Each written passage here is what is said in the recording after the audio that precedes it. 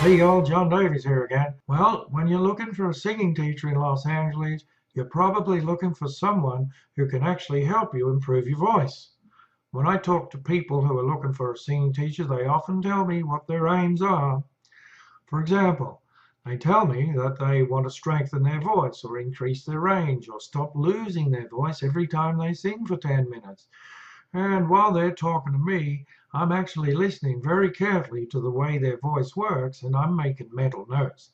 And often what they're aiming for isn't going to be the best fit for them.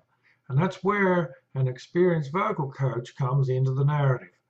Well, the best singing teacher will be someone who has long years of classical training with a very strong background in performance. They'll assess exactly what it is you need to improve to really improve all aspects of your vocal performance. There's a lot said about breathing and singing. Actually, breathing is very important, and if you don't do it, your chances of continuing to live are remarkably slim. Non-breathers tend to be non-livers, folks. Remember that. Anyway, no informed vocal coach will disagree with the notion that in one sense, breathing is 99% of the game. When viewed strictly as a musical instrument, the voice is an instrument which is set into motion by pressurized air, and the way that air is brought into the body and pressurized has to be very important. There's no special tricks to it. It's simple, and it should be, because humans breathe all the time. The big problem is that people often get the wrong idea about how to breathe generally, and they might get these ideas from people who think they know how it works.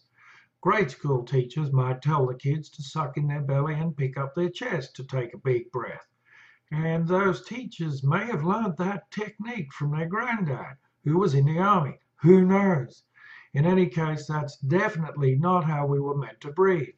We were breathing perfectly from the moment we were born, and any variation on that is not healthy.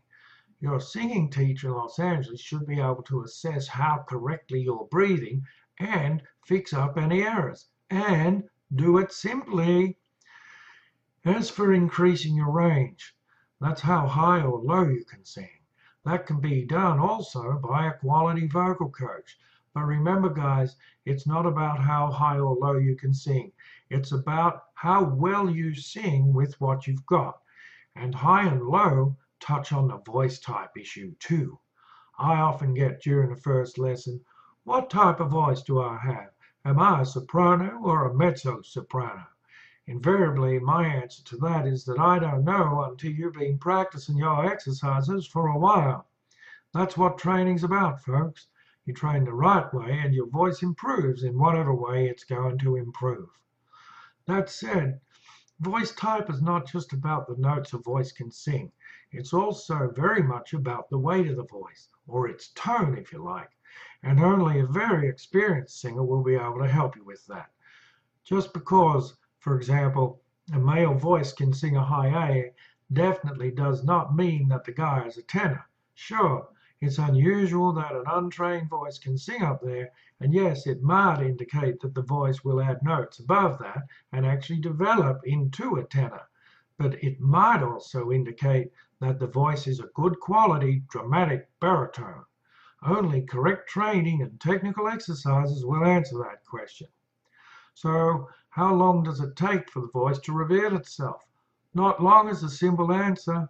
If you're given a great bunch of technical exercises and you actually practice them as prescribed, you should have an answer to that one in about a month or 6 weeks. Another big question I get from students and prospective students is about interpretation and performance. One simple way of looking at those is to consider that interpretation has quite a bit to do with enunciation and performance has to do more with body language and movement. Now, that's not strictly all the details, but it provides good starting points which are easy to work forward from. Mostly, when singers are talking about interpretation, it comes down to, among other things, enunciation.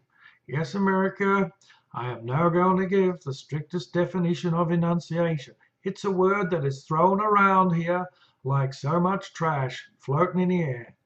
As a matter of fact, I just Googled it 2 minutes ago, and sure enough, there wasn't one single correct definition in the top 10 hits. No frickin' wonder that there's so much confusion about it here. For us Royal Schools grads, enunciation means the intentional emphasizing or de-emphasizing of words or syllables within words to give a word or the narrative greater meaning as a whole. Watch this example. The cat sits on the mat. There's no enunciation there, so you can interpret how you like. But if I say the cat sits on the mat, it means the cat and not the dog, for example, sits on the mat. Now, if I say the cat sits on the mat, it means that the cat sits on the mat and not somewhere else. This example is extremely oversimplified, and some of you might want to argue, okay, that's your problem, not mine. Knock yourself out. Try and talk to a video if you wish. Anyway, I don't want to get bogged down with details here, but if you're but your singing teacher in Los Angeles should be able to answer all your questions about vibrato, head voice, chest voice, support, placement, and everything else you've always thought had something to do with singing. Just try to find a good singing teacher, folks, a good vocal coach. Well, guys, I hope this has been a help, y'all. Have fun with that voice now. Bye.